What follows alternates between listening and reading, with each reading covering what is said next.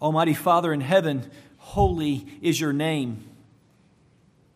O you whose name is the Lord, who alone are the Most High over all the earth, you and you alone are good. You have assured us that while the sacrifice and works of the wicked are an abomination before your eyes, the prayers of your saints are acceptable in your presence. Hallelujah. For your eyes are on the righteous, and your ears are open to their prayers. Blessed be your name. We confess our fear often grips us when we see how the hostile world rages around us against your truth. We confess our hearts are too often enticed by the trinkets and charms that this life affords. We confess our consciences are either ignored or often holding us bondage. Oh, how we need Jesus Christ, our Savior, this morning. Cause your word and your Spirit to deal with us according to your steadfast love and your faithfulness. For in these we find your goodness. Deliver us, we pray, O Lord. We pray for your name's sake, that you might do this in the name of Jesus Christ, that our souls might turn to you in praise and adoration, for you indeed are very good. We ask this in the name of Jesus Christ. Amen. Amen. Christian and faithful are two pilgrims. They have journeyed together now for a little bit, and they enjoy sharing communication with one another, encouraging each other in the faith. And along this journey of Pilgrim's Progress by John Bunyan, we see Christian and faithful often being introduced to different ones. None that are so thrilling to them than the character evangelists. They both love evangelists. Evangelist shows up many times in Christian's life on his own when he's traveling. But now for the first time, evangelist is coming upon Christian and faithful as they're journeying together. They're going toward the celestial city. And they're coming out of what is known as the wilderness. And as they exit this wilderness, their eyes are set upon an extravagant and festive looking city. It could indeed turn their hearts to assume that there could be rest and an opportunity for comfort and maybe some opportunity for some respite. But instead, evangelist now comes along their way, and he walks with them from the wilderness, exiting out of the wilderness, before they enter this place, this city called Vanity Fair. And evangelist warns them. He asks them first how they're doing and some of the things they've gone through and how they've responded. He encourages them in their faith. And then he explains to both Christian and faithful that though this city may have a lot of things that may allure them, they need to be careful. One of them will not make it out of that city. Stay faithful. Be true to Christ. And know that these allurements are not just trinkets and fun things. Though they try to make them look very trite and empty in way of any kind of significance, they are dangerous. This morning, as we come to our letter in 1 Peter, we notice Peter here is acting much like the evangelist. He's saying to the Christians that they're to live their lives in this world. They're to be faithful and to do good. Remember, even last week, we noticed in many places, even in this section in chapter 3 and in chapter 2, where Peter is encouraging the saints there in the day of 1 Peter, these saints that have been scattered and are exiled, he's encouraging them to remain faithful, but he also reminds them that there will be reviling, there will be suffering, there will be sorrow, there will be difficulty, and he's explaining to them that they need to be careful. These are eternal dangers. These are not temporary dangers. And they need to be concerned because we too, just as the Christian and faithful during the time of John Bunyan in the celestial city, the journey to the celestial city, Just like the time of Peter when he was encouraging the saints during his day to be careful of the world's dangers, Peter here is calling us this morning to also be careful. For as we walk through this hostile world, we too are in a vanity fair. The things of this world lure us away. The things that the world wants and the desires of those who are not those who hope in Christ. All of those things, we think we can have those, enjoy those, pursue those things. Just like the unbelievers do. Just like those who don't hope in Christ. We can have those things and these things. Peter says, beware. They're playing for keeps. They want your soul. They don't just want your money or your eye. They want your soul. And so Peter here is warning the Christians during the time of 1 Peter. He's saying to them that they're to be careful as exiles. They're to live with this hope that's not in this world or of this world, but this hope that is for another world in a hostile world that they live in. He urges them, if you notice in verses 11 and 12 of chapter 2. In verses 11 and 12 of chapter 2, he says, Beloved, I urge you as sojourners and exiles to abstain from the passions of the flesh, which wage war against your soul. Do you see how here he begins in verse 11 with the word beloved? This is in chapter 2, verse 11. Beloved. Now, this section ends then appropriately with the word amen. Notice with me in chapter 4, verse 11. This section begins with beloved in chapter 2, verse 11, and then ends at the end of chapter 4, verse 11 with amen. Notice the next word right after chapter 4, verse 11. It says amen. Chapter 4, verse 12, beloved. There's another section. There's the second section in 1 Peter. And notice it goes all the way over to the end of chapter 5, verse 11. Chapter 5, verse 11, look what it ends with there. To him be the dominion forever and ever. Amen. And so these are two sections in the book of 1 Peter. We see those laid out as Peter's laying these out. And what I want you to notice is that we are in this first section, beginning with beloved there in verse 11 of chapter 2. And he gives us the heading. And he tells us we're to, according to this, abstain from passions of the flesh, which wage war against your soul. Keep your conduct among the Gentiles honorable, that you may speak against, that when they speak against you as evildoers, they may see your good deeds and glorify God on the day of visitation. So we see here that this living hope is urged here by Peter to be lived out in a warlike atmosphere and to be a witness to those that are around you that do not know Christ, do not hope in Him. And then we find in chapter 2, verse 13, all the way down to chapter 3, verse 12, that is speaking here of these different callings that we're called to, the different things that we're called to, whether it be political authorities or vocational authorities within the home, husbands and wives. We're called then in all of these places to live out this living hope, where this living hope then is shown and demonstrated through the callings that the Lord has given to us. This morning, we're going to turn our attention to chapter 3, verse 13, where this living hope then is proved. It is proved. It is established. And this morning, we'll consider how our response to the suffering that is told that will be given here, the harm, the sorrow, the struggle, the hardship, that this response to these things will prove or affirm that we do in fact have a sure and a living hope. Where? In Christ. Now, make no mistake, every individual in the hearing of my voice this morning has a hope in something. You're hoping, you're desiring, you're anchoring your heart, your life, and everything about you in something. The question this morning is that if you are in Christ, then you're to be anchoring that hope in the Lord Jesus Christ and what He has promised to us on this day of visitation that you just heard me read about, in the heaven to come, and the inheritance that is imperishable, undefiled, and will not go away, unlike all of the trinkets and things that we so often try to live for in this life. And so this morning, as we look at verses 13 through 17, I want to ask this question: how are we to respond to the hardship and the sufferings as we seek to live faithful lives, righteous lives before the face of the Lord Jesus Christ? How are we to respond in this hostile world?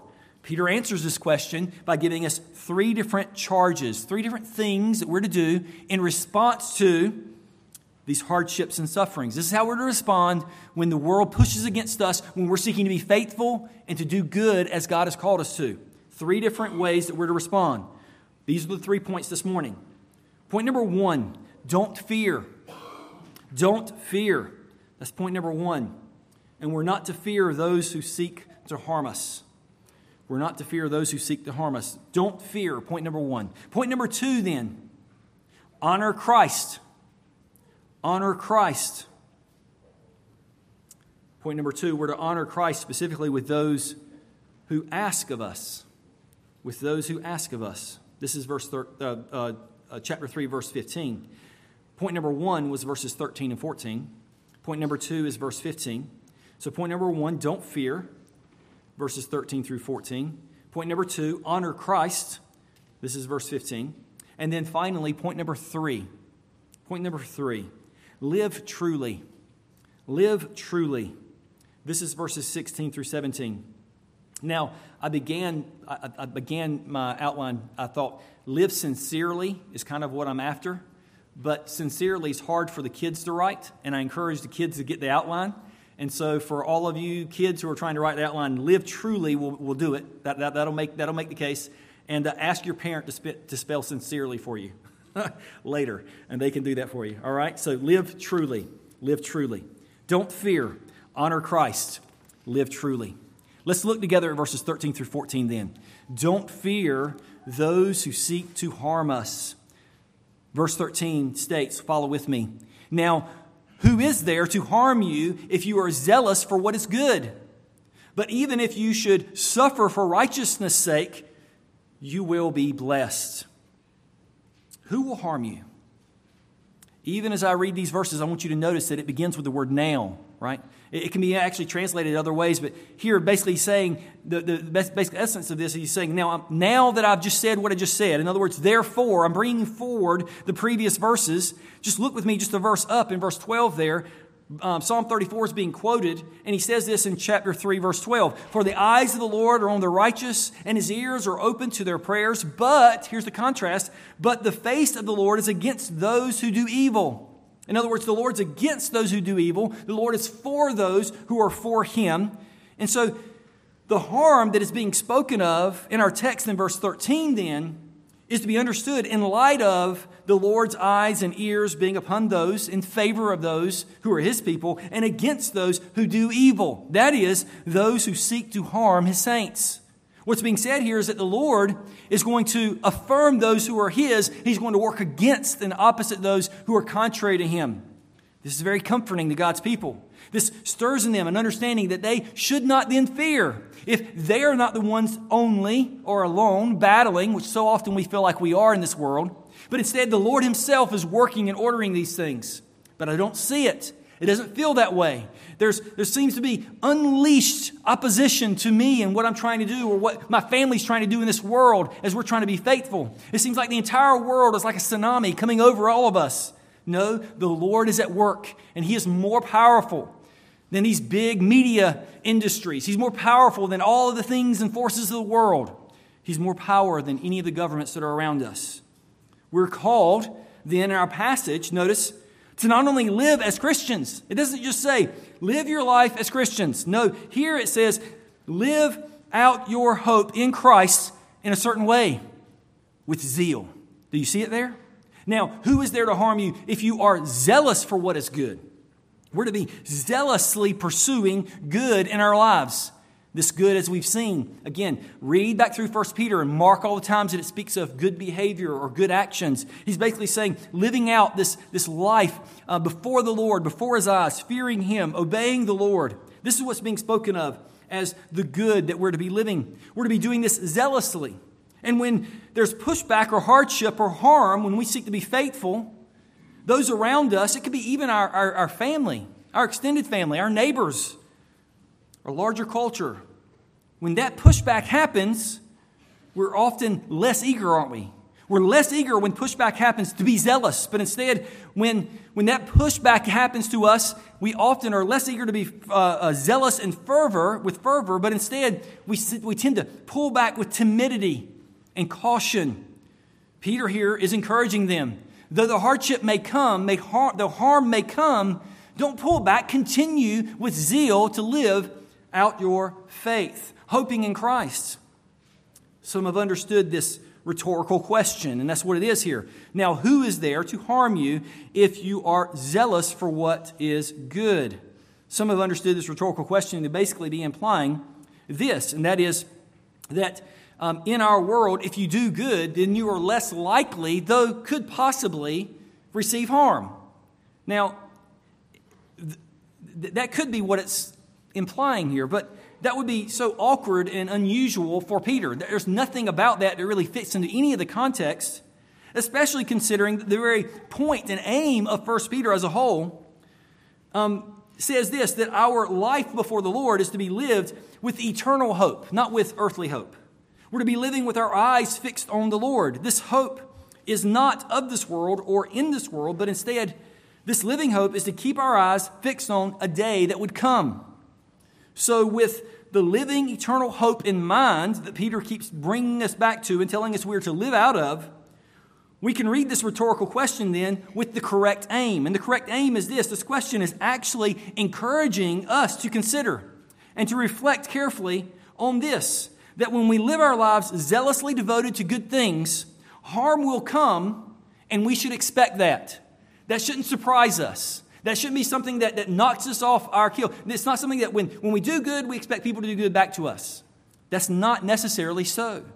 He's asking this question so that we can think and ponder and reflect that when we're zealous for good works, that harm indeed can very well come right out of that desire to do good, right out of that very action of seeking to be zealous for good.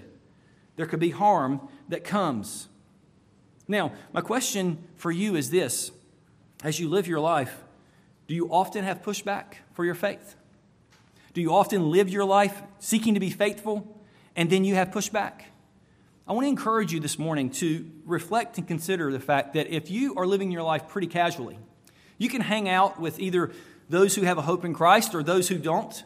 You can intermingle with all of these, and nobody seems to bother you, and everything seems to be good, and there is no pushback or hardship or difficulty. Then I want to ask you, do you really have your hope in Christ? Is it really placed where it needs to be? Or have you become so much like a chameleon, like one who can blend into any area? I can be thrilled by all the things that somebody who's an unbeliever is thrilled about. I can enjoy those and pursue those and encourage that person in those things. And then I can come with my people who have hope in Christ that speak of eternal rewards and say, yes, I believe in those too. This is not how Peter explains things. He says that those of us who have our hope fixed in the things to come are going to be those who are opposed, or those who are of this world, who live for the things of this world. They are not going to like it when you say that their idols, their things that they live for, those things that they're passionate for, when you say those things are empty, they have no real value, they will go away, they're not worth living for. There will be harm that will come to you when you speak against their idols. But we have noticed here how doing good, according to 1 Peter, is what we're called to. It's not something that we should put on our list of things that are preferences to do on occasion, but instead, Peter here over and over again is calling us to live lives of good works and good deeds, to live righteously and faithfully before the world around us. We're to live good, virtuous, upright lives before the watching world.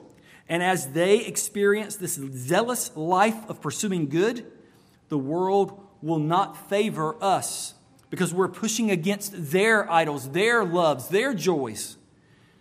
Instead, they will grow hostile toward us. This should not sway our resolve, however, to do good, even when it proves to be very difficult. Look with me, if you will, at the very last verse of chapter 4 of 1 Peter. The very last verse of chapter 4 of 1 Peter says, therefore, Peter is closing this chapter out here in this verse 19, chapter 4, verse 19. Therefore, let those who suffer according to God's will entrust their souls to a faithful Creator while doing good. This is what we're called to. But we find here, Peter now turns to verse 14 in our passage, chapter 3, verse 14. He is turning now to say that we can take this risk to be harmed. We can take this risk for suffering because this vigorous chasing after good is worth it. It's worth it, Peter says. Listen to how Peter advocates for this in verse 14. He says, but even if you should suffer for righteousness' sake, notice what he says, you might be, you could possibly be, you would maybe. No, he says, you will be blessed. I want you to see here how Peter is not, I want to reiterate this. I've said this many times as we've worked through 1 Peter. Peter is not here saying, pursue suffering. He's not saying that. Instead, what Peter is saying here is pursue the good that God has given to you. Go after this life that Christ has given to you, hoping in Him for righteousness' sake. Pursue righteousness. Love good that God has given to you, that's placed before you. Those things that He has blessed you with, that you're faithful to the callings and vocations that He's given to you. Lean into those things. Pursue those. A life that has been regenerated by the Spirit of God and given a new love, new joys, a new hope, a living hope, lives devoted to then righteousness and doing good. This will be what we are desiring, what our hearts are for, what we want. Why? Because we, according to Psalm 34 that was quoted earlier in verse 10 of chapter 3, we're those who love life and want to see good days, according to Psalm 34, 1 Peter chapter 3, verse 10. That is, we are those who want to be blessed. And it says here in our passage that we will be blessed. Notice how Peter is not saying that those who pursue righteousness will avoid conflict, struggle, or hardship, or suffering. No, indeed, what he's saying here likely is that when you pursue those things, these things will come. But don't pursue the hardship and the conflict and the suffering. No, pursue righteousness. Pursue the good life. Pursue those things that God has called you to. And in so doing, you'll find that in this broken, corrupt world, those who are around you will push against these things. He is stating here then that even in the midst of these difficulties, that the reward that the Lord has for us is sweeter, better, and good for us. You know, in James chapter 1, verse 2, it says, count it all joy, my brothers. When? When are we to count it all joy?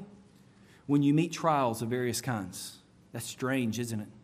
That's strange. Why? Why would we count it all joy when we meet trials of various kinds? Because we know that the reward is better than the brokenness of this world. Matthew 5:10, Jesus himself in the Sermon on the Mount says, Blessed are those who are persecuted for righteousness' sake. Those who are pursuing righteousness and are persecuted for it, blessed are those, for theirs is the kingdom of heaven. Their reward is greater than the reward of the kingdom of this earth or any kingdoms of this earth. He goes on, Jesus, and says, blessed in chapter 5, verse 11, blessed are you when others revile you and persecute you and utter all kinds of evil against you falsely on my account. Now, you will not feel blessed during that time. But Jesus says, no, you are blessed.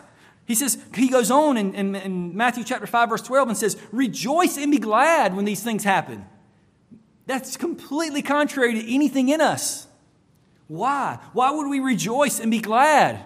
Jesus goes on and says this, for your reward is great in heaven. In heaven. You see, our hope is not fixed here. Our hope is not desiring the things of here.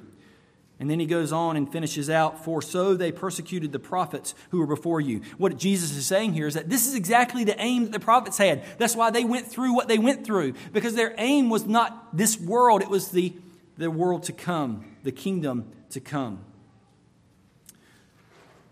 But what could be so good?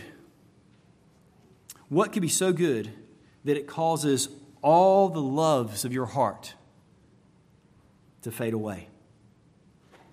What could be so all-encompassing that harm and suffering and loss only causes your heart to be more thrilled instead of in despair? Did you know that there's a good out there that can do that?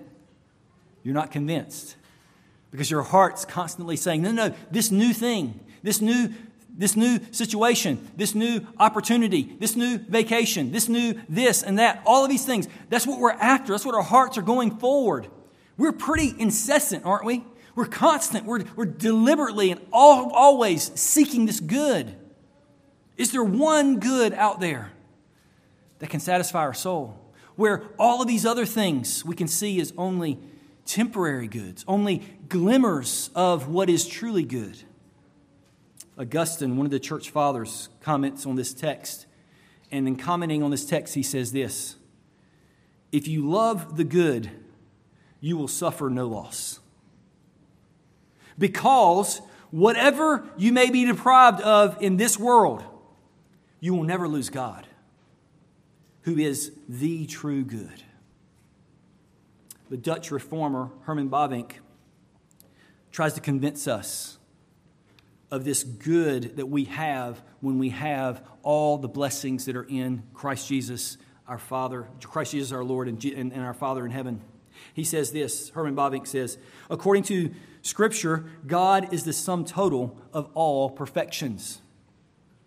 All virtues are present in Him in an absolute sense. In other words, God is not just good.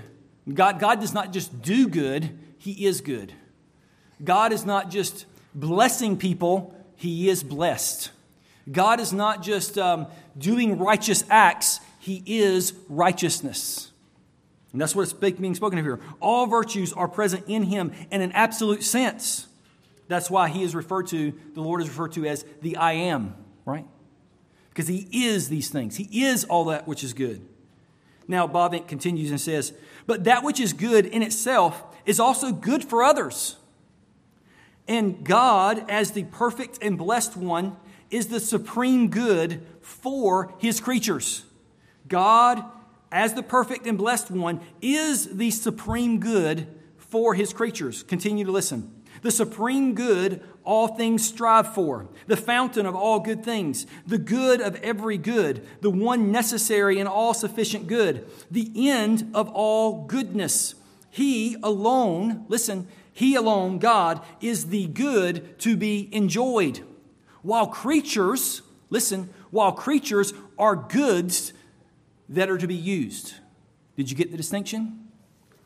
God alone is the good to be enjoyed, while all creatures are goods that are to be used. And Bavinck continues and says, especially Augustine frequently described God as the supreme good. In Him alone is everything creatures seek and need. In Him is everything that creatures seek and need. He is the supreme good for all creatures. Though in varying degrees, depending on the extent to which each creature shares in the divine goodness and is able to enjoy Him, listen, last sentence of Bavinck, listen, it is He toward whom all creatures consciously or unconsciously, willingly or unwillingly strive. The object of every creature's desire. A creature finds no rest unless he's resting in God alone. One of the most profound and important truths that you can know is that God is good. One of the most profound and amazing truths that you can teach your children is God is good. Every sin that you sin, you're abandoning the goodness of God. You're saying, I want that sin, that thing, that creaturely thing. I want that instead of God who can give me better, to give me more absolute goodness. This blessed life then, this blessed life that Peter is speaking of when he says here at the end, he says, you will be blessed. This blessed life then is given to us even in our sufferings. How in the world can suffering and sorrow and even, as it says here, harm and reviling, how can that be a blessing? Because when we are harmed, suffering, going through sorrow, the things of this world, the things that we foolishly claim to be good, are torn away from us. And in God's mercy and in His goodness, He removes those things that our hearts so desperately treasure, thinking that we cannot possibly live without them. And He removes them so that we can see with better clarity that He ultimately is all the good that I was looking for in that other thing, but the Lord has it more absolutely. That thing only reflects it. And so the things of this world, though empty in their attempts to promise us all this good, we can only find good when we cast ourselves before Christ our Savior and acknowledge that through Christ as our fountain, He is the one who supplies for us all that is good in God. Oh, that the Spirit of God would open your eyes this morning. Oh, that you would take that truth and say, Lord, my heart does not understand that or feel that or experience that or live that. Would you, in your grace, convince me that you are my final and absolute good? That we might, when we go through trials and tribulations and difficulties and sorrows and harm and conflict, that we'll say, our God is good. He is good. There will be a day. There will be a day for each and every one of us when we will breathe our last. And He will finally, our God, will take away the last breath of our life. And on that last day, I pray that you will, with a smile on your face, say, God is good, and I'm going to Him. I'm going to see Him. I'm going to look on His face, though dimly now. This is why Peter then, he builds all of this up in chapter 3, verses 13, and the beginning of verse 14. You see this? And then, only then, at the end of verse 14, does he say, have no fear of them, nor be troubled. You see what he's doing here? He's wanting to build the case that God in His blessedness is good. And only then, on that foundation then, he insists that we are to live our lives. What is there to fear? What can the world take from us? We have that which is good. Have no fear of them, it says at the end of verse 14, nor be troubled. Our lives are not to be that of fear. Our lives are not to be that of being troubled all the time. We're to look to our Savior who is good. And in this passage, in this portion of the text, some translations actually break it out again because Peter here is again referring to an Old Testament reference. He's stirring the faith and hope of these saints to zealous good works, and he's bringing in God's word again, specifically from Isaiah chapter 8. Isaiah chapter 8. He's showing them that though they may suffer for doing good, though there may be harm for living out their lives in faithfulness, that Isaiah 8 shows us that the saints in the past have done this as well. And how has the prophet Isaiah responded to them? This morning we heard Alex read for us Isaiah chapter 8. Let me give you a little bit of context of that. Isaiah is a huge book. There's a lot of history going on in that book. But let me hone in on just this particular part of the history here at the beginning of Isaiah chapter 8. At this time, God's people, the Jews, the Hebrews, they were divided. They couldn't get along. There was a northern kingdom and there was a southern kingdom. The northern kingdom was called Israel and the southern kingdom was called Judah. They didn't like each other, right? They sat on opposite ends of the aisles. They wouldn't speak to each other. They were on two ends, right? And they refused to speak to each other. During this time period in history, Isaiah was prophesying to them. Isaiah was the prophet to both of those areas, both people, but primarily in Judah. And Isaiah is telling them of an imminent threat. And this imminent threat is Assyria, a massive nation to the north of both of them. So if Assyria is north of God's people, which nation will be taken first? Well, Israel, because they're the ones in the north, right? Judah's the one in the south. So Assyria's above them, and their desire is to basically conquer that entire area, and they're proving to do that. They're going through, and every place that Assyria goes, they wipe it out and destroy it. So Assyria basically says, we're coming down and we're going to take you guys. Israel, which is this northern kingdom, says, well, we're not strong enough to fight against Assyria by ourselves, so we're going to partner or align ourselves, get an alliance with another nation. Now, this other nation is called, this is confusing, but I apologize, this is what it's called. The other nation is called Syria, not Assyria. Assyria is the big country coming down. Syria is the nation that Israel says, we're going to partner with you. Syria says, okay, we'll partner with you because they're coming after us too, and we'll combine our forces and hopefully have some ability to come against Assyria, right? Then these two nations, Syria and Israel, look down to Judah and they say to Judah, will you join with us? And Judah's sitting there with his arms crossed. No way. You guys have treated us wrong. We're separate from you guys for reasons. You guys are doing all this stuff. We don't like you guys, right? And Israel saying, well, you're part of us. Join with us and Syria, and we can fight against Assyria together. And there's a lot of bad blood between them anyway, but they don't like each other. Now, here is an unpleasant but memorable illustration of this incident. I did this several years ago. I think it was like 2013 that I preached this sermon out of Isaiah. And there's people who still mention this illustration today. And so it obviously is a memorable illustration that everybody can cling to. This is the scenario in an illustration form.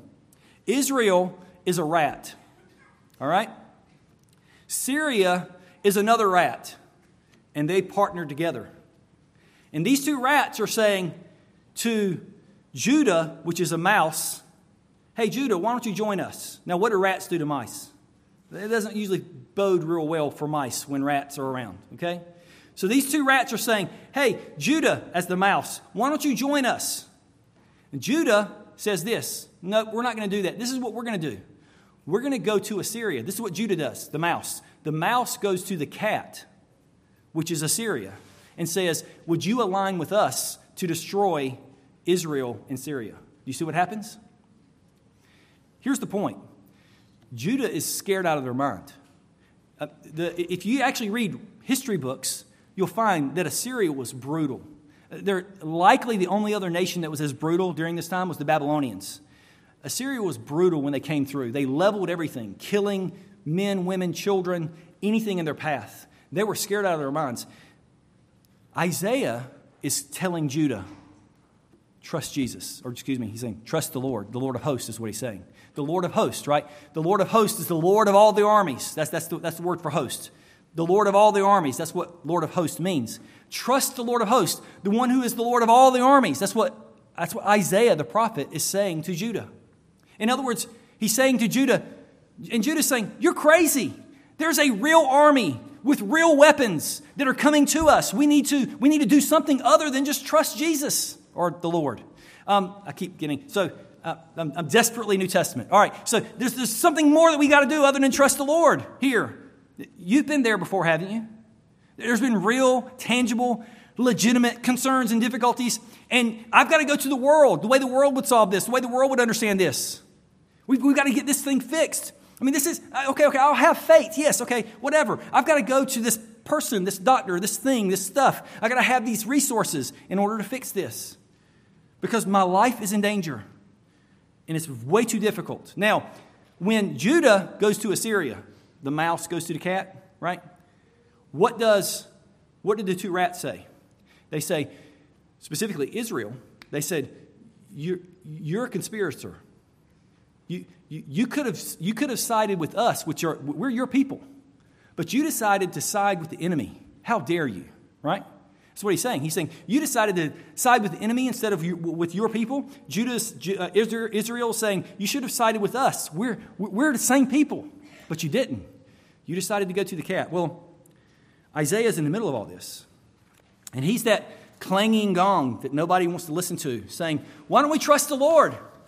Right. Why don't we do something crazy? Let's not trust Israel or Syria or Assyria. Let's trust the Lord.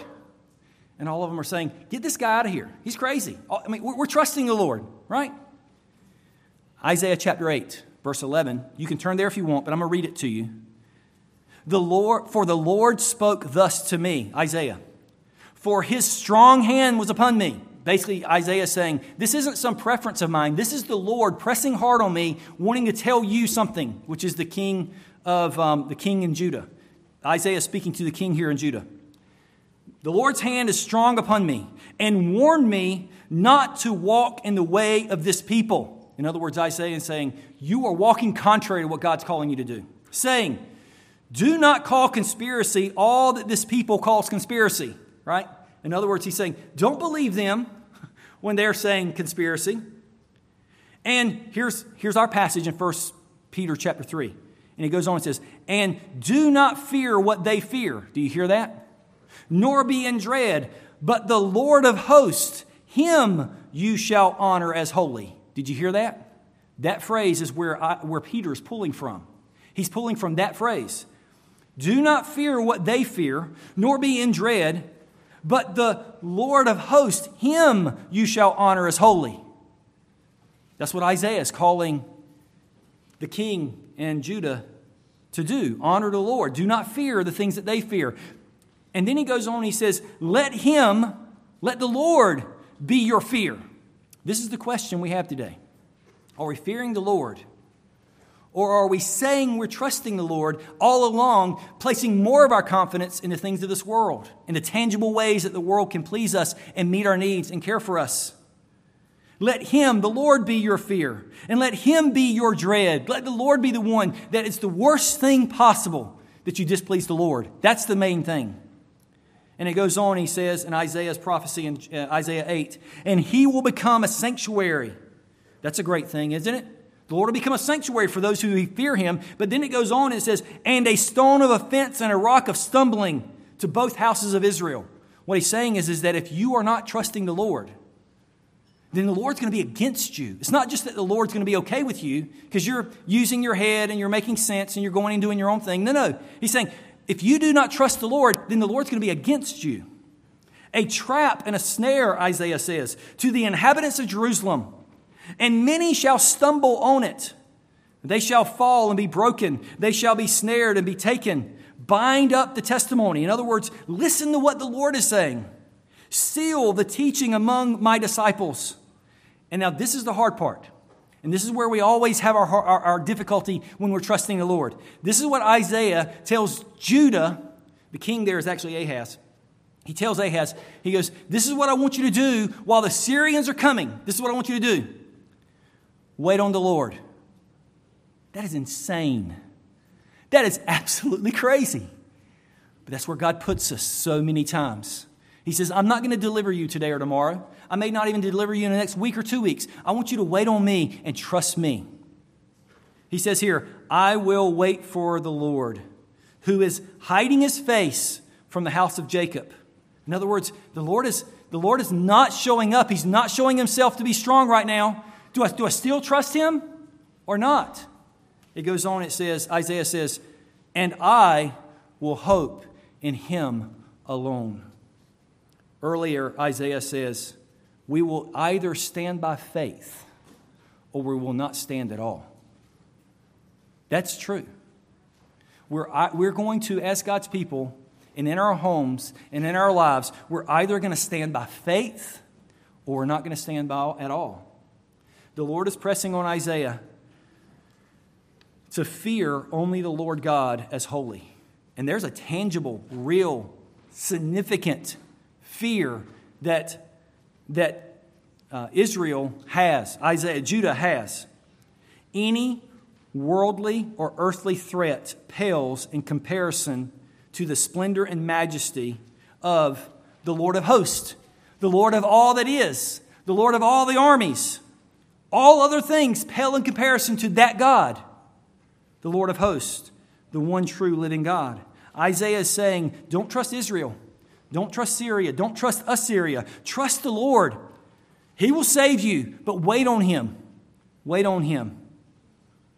In the midst of this evil and miserable world that's pressing hard against you, that are all kinds of pains and sorrows and difficulties, we're called to wait on him. This is what Peter is calling us. This is what Peter is calling the saints of his day too. He's calling us and the saints of his day to wait on the Lord and to trust him and him only. Don't worry about the formidable foes that are around you.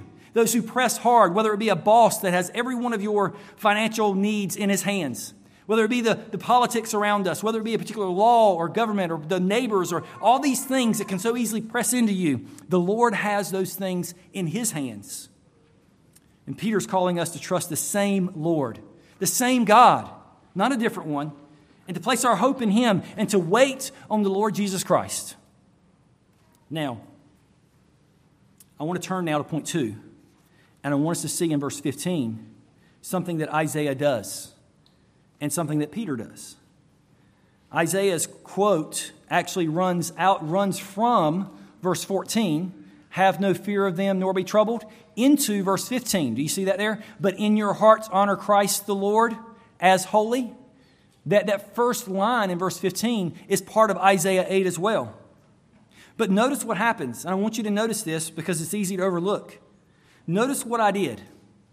And notice that I'm actually following what Peter did. In Isaiah, it says, do not fear what they fear, nor be in dread, but the Lord of hosts, and that word Lord is actually Yahweh, it's capital Lord. Lord of hosts, him you shall honor as holy. Notice what it says here in 1 Peter. Peter, without any explanation, without any parentheses or anything, he is quoting Isaiah 8, and he says this, have no fear of them, nor be in trouble, but in your hearts honor the Lord of hosts. No. He understands the Lord of hosts as having the same power, authority, and He is God. He is Christ the Lord as holy. That is who we're to honor. That's who we are to revere. And so I want us to see here how Peter is explicitly calling Christ, Jesus, God Himself. Clearly, as Peter brings this quote over from Isaiah chapter 8. Peter calls us to trust the same Lord of hosts, the same God of all the nations, the same God who has the same nature and essence, authority and character. Peter is calling us to trust this Lord of hosts, who is Christ the Lord Himself. We're to trust Him today. But what exactly does it look like for us to honor Christ the Lord as holy? What does it mean then, practically? What does it mean for us to honor Christ as Lord, Christ the Lord as holy? Well, the first thing that it means practically is that we pray. It begins by prayer. And praying specifically what our Savior called us to pray. Do you remember that? Our Father in heaven, hallowed be your name. Holy be your name. We begin by praying, asking the Lord that His name will be hallowed, that He will be holy, that He'll be revered and seen as distinct and set apart. He's the one who is the one and only, the one to be revered, the preeminent one in all of our lives. Here's the danger. Here's the danger for all of us. We do not make Christ holy. Instead, we place Him alongside of all the other things we really think a lot of. In other words, we don't place Christ in the place that He deserves, and that is far and away eternally above all other things in our life. No, we place Christ in the really, really high spot along with all of the other things that we value very, very much. And in so doing, you're not honoring Christ as holy. You're honoring Him alongside. You're pluralistic in that way. You're like the culture in that way. You're allowing all these things to be really important to me, and I'm worshiping all of them. Christ does not get set aside any other deity or idol in our lives. He is preeminent. And that's what it means to honor Christ as holy. In our catechism, Orthodox Catechism, question 141, it asks the question, what does it mean when it speaks of the first petition? And it says the first petition, this is me answering question 144, the answer of question 144 in the Orthodox Catechism, says, hallowed be your name is the first petition in the Lord's Prayer. And then it explains it, and it says this, and when we hear this explained, then we'll understand better what it means to hallow the name of Christ. This is what it means. Grant us, first of all, that we may rightly know you and sanctify you and glorify you and praise you in all of your works, all that the Lord does, in which shines forth your almighty power, wisdom, goodness, righteousness, mercy, and truth. In other words, explain, think through, understand that when the Lord is ordering and orchestrating our lives, it is Him that's doing it. You're not here this morning by accident. You're not here because you got out of bed, got in your car, drove here. You're here because of God's divine, the Lord of hosts, in all of creation, ordered every single thing so that you might be here this morning hearing this message. It goes on and says the way we hallow His name or speak of hallowed be His name continues, and it says this, grant us also that when we're praying, hallowed be your name, grant us also that we may so direct our whole life, our thoughts, our words, our actions, that your name is never blasphemed because of us, but always honored and praised. Do people praise the Lord because they are around you? Do people turn to the Lord and say, wow, the Lord is amazing when they're around you? This is what it means to be hallowed, to hallow His name. Do you often thank the Lord for your surroundings? Now, I'm talking about not just the blissful times when you're reading your Bible, everybody thinks that this is how it works for me. I'm sitting by the window with the beam of light shining through, and a bird perches on the windowsill, and I'm reading the scriptures, and everything's quiet and hush. No, my times with the Lord are just like yours. I'm like grasping and crawling and trying my best to pay attention and to focus, sipping coffee, hoping that it'll get me going in the right direction, right? When our surroundings are insane, and a lot of times they are, when the things that are around us aren't what we want them to be, for us to say, Lord, this is your doing, and you've called me to be thankful, thank you. Do you praise him for his goodness and grace when you rise up from sleep every morning? It is he that opened your eyes. It is he that brought you out of your rest. There will be a morning that doesn't happen. Do you call upon him in prayer, asking him for wisdom and strength with your every thought, word, and deed? What do you think about when you have nothing to think about? Try not pulling a thing out of your pocket and allowing that to consume your thoughts. Instead, turn your heart to a flower or to the people around you or for the blessings that the Lord has given to you. Thank the Lord for all of the things that he's provided for you and ask him to help you be more thankful and a person of more gratitude. I promise you that thing that you're looking at in your hand will likely make you more covet than be thankful. Is your life so framed by the Lord that nothing else has his place in every part of your life? This is what it means to honor Christ the Lord as holy. And know that when suffering or harm comes into your life, our Lord uses it to reveal if Christ actually has the appropriate place that he ought in our lives. You see, harm and suffering then serves the Lord's glorious and good end. And that is, here it is, harm and suffering and sorrow and difficulty, they serve to measure our hearts to see whether we're honoring Christ and hoping in him or not. Is Christ the Lord honored as holy in your life? Now, the next section in verse 15 goes on and says, always being prepared to make a defense.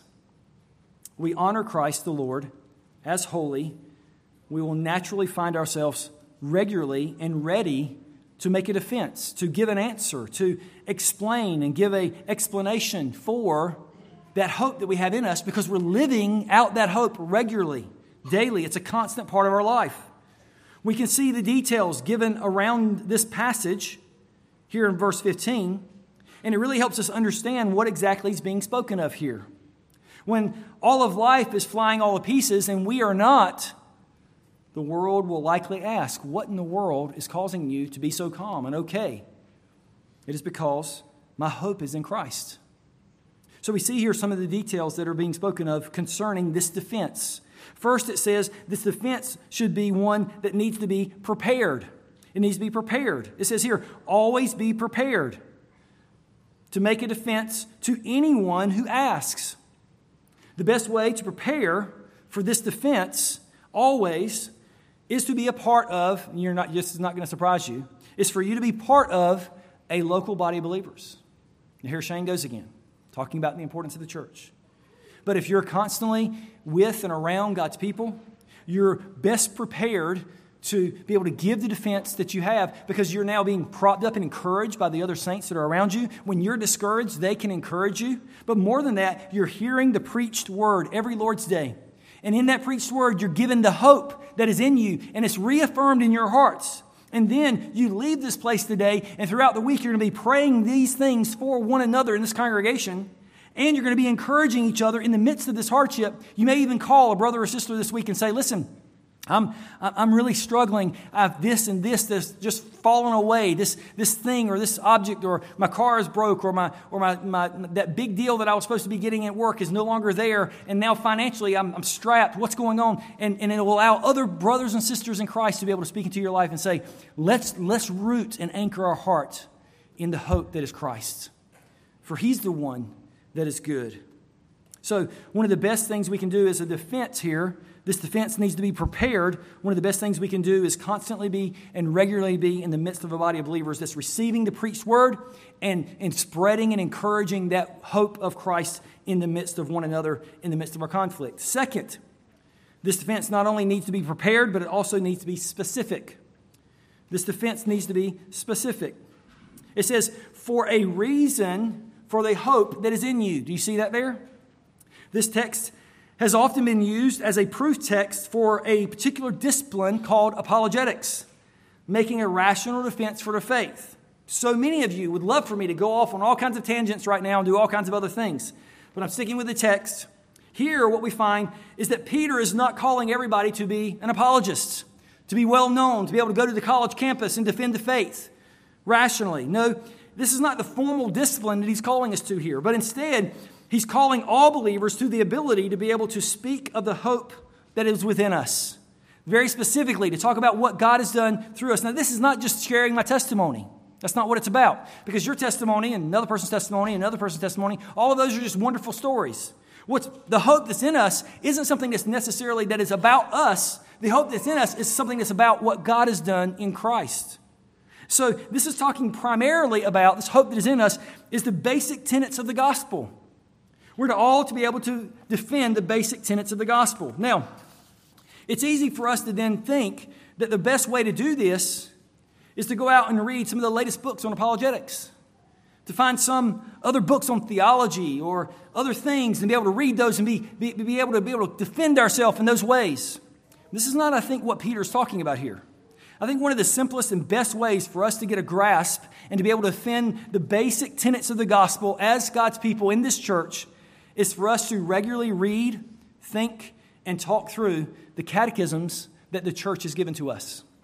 Throughout the centuries, catechisms have been a faithful way of articulating the basics of the faith. There has been many times, usually almost every week, sometimes several times a week, when somebody calls me and says, I have a question for you.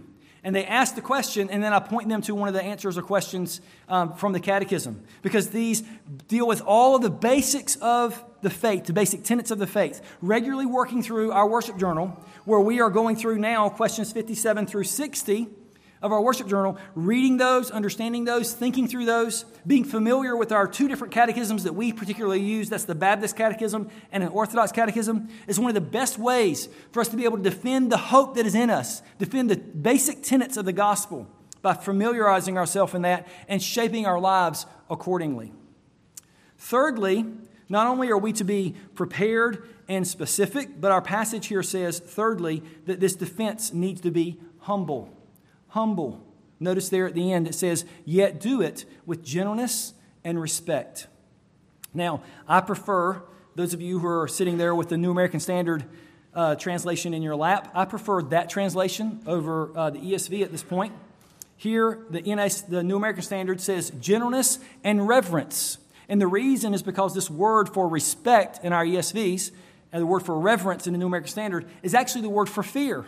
And if you remember several weeks ago when I dealt with that particular word for fear in the original, it spoke of the fact, and we can see that in Peter only uses the word for fear as fearing God. Fearing God. He doesn't use it anywhere to fear man, but only to fear God. In fact, he explicitly says that. Fear only God, earlier in 1 Peter. And so with that said, this idea for respect kind of gets the idea that we're supposed to be gentle and respect this other person.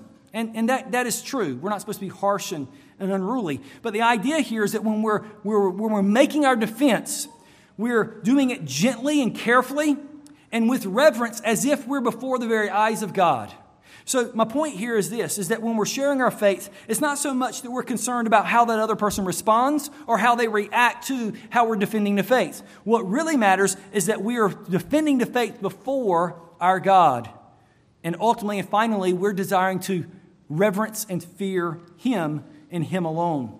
And that's what seems to be spoken of here. So the point is not merely to be nice or respectful to others, though that can be included, obviously, as we honor the Lord. The point is not to be aware of how the other person is receiving this or how they're reacting, but instead to be humble before the Almighty God and know that with that you can be confident and have boldness and yet do this defense with gentleness. John Calvin says the only truly bold man is the one who's standing before God.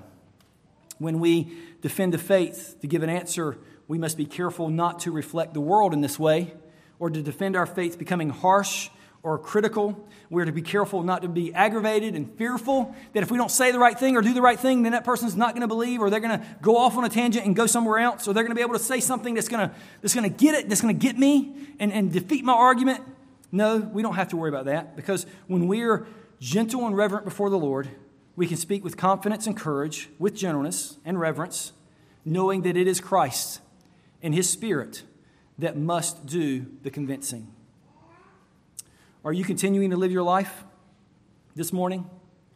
Are you continuing to live your life defending yourself, defending your own kingdom, desiring to protect what is yours and the life that you have chosen for yourself, opposing all other kingdoms, seeking to have your own kingdom and insist that everybody around you lives according to your kingdom?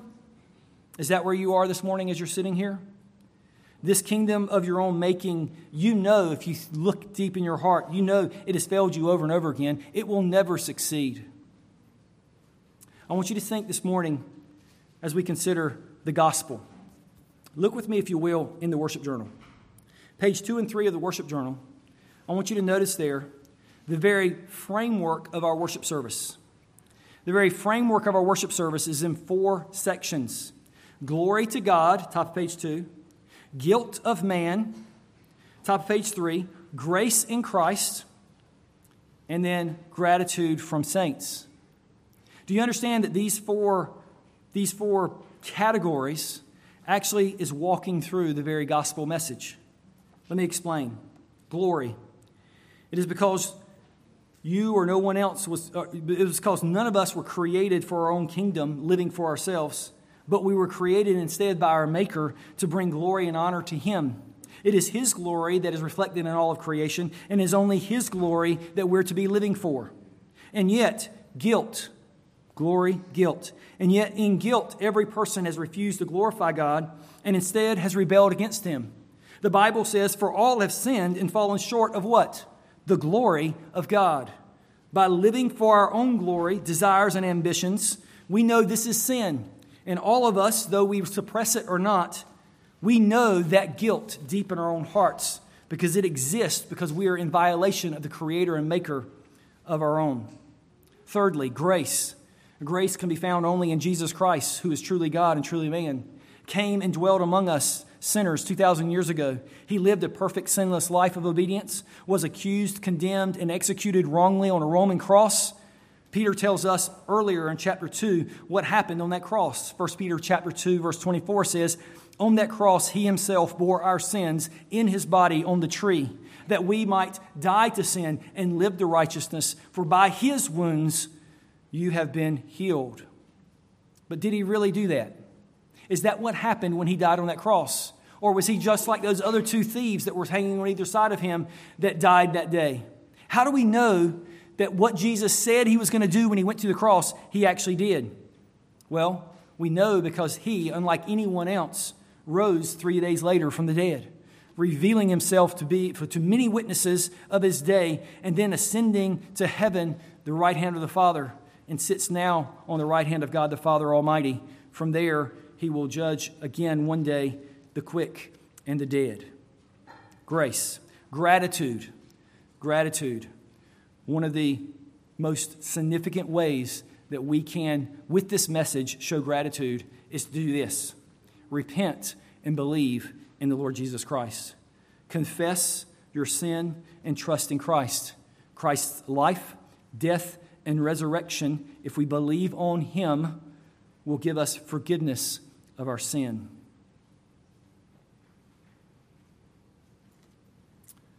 Point number 3, verse 16.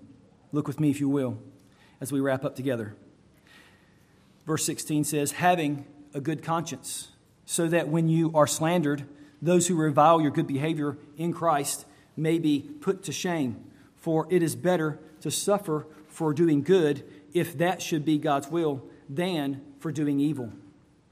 When under the pressure of hardship and struggling because of our faith, we can often resort to excuse our sin. Well, this is hard. This is difficult. I'm trying to be faithful, but there's all these hardships and difficulties to this, and so I'm not going to be faithful. I'm going to choose an easier route or a preferred route. Later on, I'll be more faithful because I'll have a better opportunity to be faithful later. We can easily begin rationalizing this way. But when we become frustrated or angry, or when things become difficult, just when we're trying to be faithful, we need to understand we are to respond to harm and hardship, sorrow and suffering, the pushing back by the world. When we zealously are seeking to pursue good, the Lord Jesus Christ has called us to these things. We are called to live truly. We're called to live sincerely before our God. We're not to apologize or make excuses for sin, even when hostility or difficulties come our way. When the world slanders us or reviles us or speaks all kinds of evil against us, all of those things aren't things I'm just making up. These are things that are in our Bible. When these things happen, we are to so live with a good conscience before the Lord that those who speak against us will be silenced, not because we're so smart that we can defend our faith and we can shut them down when they speak of us, but instead the Lord Himself will vindicate us, and the Lord will put them to shame because of our sincere standing before our Lord, who is good. Now, our passage here says that we're to have a good conscience. What on earth? A good conscience. So many of you are here this morning and you says, my conscience does nothing but accuse me. I am constantly in bondage to my conscience. It is constantly making me turn and toil. There's others here this morning who have such a seared conscience that you've ignored it for so many years. There is nothing that is getting through. In fact, you're waiting for the time to be done right now because the Spirit of God is not on you and your conscience is so desperately seared. But for those who are in Christ this morning, I want to encourage you that we must, as God's people, and this is what we're to encourage each other with, we must keep our conscience coming back to the gospel. Our feelings, our experiences, our difficulties, our conversations, our surroundings will often betray us. We must often and regularly bring our conscience back to the truth of the gospel of Jesus Christ and reside there. And this is why I want us to do this. Probably my second favorite question and answer in the Orthodox Catechism is in our worship journal this morning. Turn with me to page 7. I'm hoping to not only use the catechisms this morning and the worship journal, but also help you see how you can use it throughout the week and even in your own life regularly. Question 59 on page 7 of the worship journal is my second favorite question and answer in the Orthodox Catechism. When our conscience flays us, when we're constantly bound by all of the difficulties and struggles and hardships that are in our lives, we know our own sin. And we say, there's no way the Lord's going to forgive me again. Look at question 59. Question 59 asks, how are you righteous before God? Now, if you're in Christ, as it says in question 58, you're righteous before God. Righteous. We don't even know exactly what that means. It's blameless, true, righteous. The Lord God Christ loves righteousness, and He is righteous. How are you righteous before God if you're in Christ? Listen, answer, only by true faith in Jesus Christ. Spend time reading that over and over and over and over and over and over and over again, and your soul might begin believing it. How are you righteous before God? Only by true faith in Jesus Christ. Only by true faith in Jesus Christ. But what about, listen, although my conscience accuses me that I have grievously sinned against all, not some, all God's commandments, have never kept any of them. Do you hear this? This man knows me and you. Have never kept any of them, and am still inclined to do all evil. Still inclined to do all evil, even as one who's in Christ. Do you see that phrase there? Yet God. Underline that. Yet God. Yet God, without any merit of my own, out of mere grace, imputes to me the perfect satisfaction, righteousness, and holiness of Christ. He grants these to me as if I had never had nor committed any sin. Astonishing.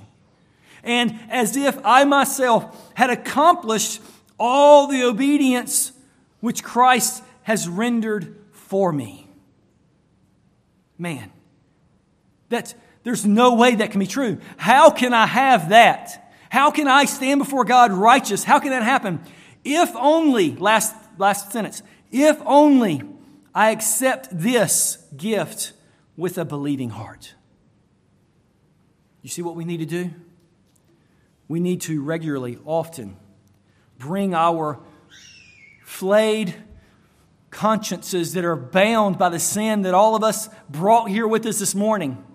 And we're to come back not to, but I did this good thing and I did that good thing and I'm trying really hard and I've got really hard life and there's a lot of things that are going on and I'm doing my best, but it's under really hard circumstances. Ditch all of that and say, it's because of Christ that I stand before my God righteous. That is the gospel. And that'll be the only way that we can do this verse that we're being called to have a good conscience, so that when we're slandered, those who revile your good behavior in Christ may be put to shame, not because we're so perfect, but because Christ is defending us. He's the one that's on our side, defending us, hearing us when we pray, and defending us when we call upon His name. What a blessed conscience that we have through the blood of Jesus Christ. Verse 17. And we'll close. Paul says to Peter, that pastor in Ephesus, he says, indeed, all, and he's not making a suggestion or using some little quote. He's saying this is a truth. Paul's saying to Peter, or to Timothy in 1 Timothy, he says, indeed, all who desire to live a godly life in Christ Jesus will be persecuted. Is there any or question mark there? No. He says, indeed, all who desire to live a godly life in Christ Jesus will be persecuted.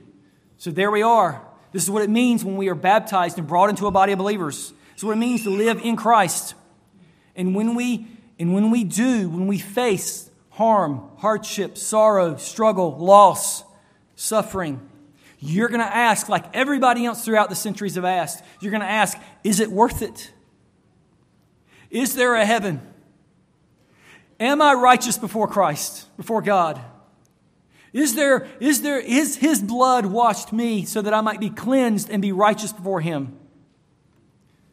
To this concern, Peter leaves us with a clear declaration that we must fix in our souls when we're pressed at every side, when we're slandered and reviled for the good behavior that God has given, that God has called us to, when we have to deny our own desires and our own wants and live as Christ has called us to. Even though we may say to ourselves, I don't want to do this. I don't desire to pursue this. I don't want to continue. How can we continue? This is how we can continue. Verse 17. For it is better to suffer for doing good, if that should be God's will, than for doing evil. This verse gives us confidence that when we suffer, it is never by chance, but by our Father's strong, kind, and wise hand. Did you hear that? Whatever you may be going through, hardship, sorrow, struggle, difficulty, it is not because the Lord is trying to pound you. It is only by the Father's strong and kind and wise hand, because the Father will never appoint more for you than what He is willing to carry you through. Did you hear that? The Father will never appoint more for you than He is willing to carry you through, not more than what you can handle. He always gives us more than we can handle. That's why we pray. If He never gave us more than what we can handle, we'd never pray. But we pray because He's always given us more than what we can handle, but He's never going to give us more than what He can carry us through. He will never appoint anything into our lives that is merely for our harm, because He's good. And He will always point whatever is necessary for our lives so that we can be brought all the way home. It's none of us by mistake. His way is better. What then shall we say to these things? If God is for us, who can be against us? He who did not spare His own Son, but gave Him up for us all, how will He not also with Him graciously give us all things? Who shall bring any charge against God's elect? It is God who justifies. Who is to condemn? Christ Jesus is the one who died. More than that, he was raised. Who is at the right hand of God, who indeed is interceding for each of us. Who shall separate us from the love of Christ? Shall tribulation, distress, persecution, famine, nakedness, danger, sword? No. No. In all of these things, we are more than conquerors through him who loved us. Paul says, for I am sure that neither death nor life, nor angels, nor rulers, nor things present, nor things to come, nor powers, nor height, nor depth, nor anything else in all creation will be able to separate us from the love of God in Christ Jesus, our Lord. And God's people said, amen. Let us pray.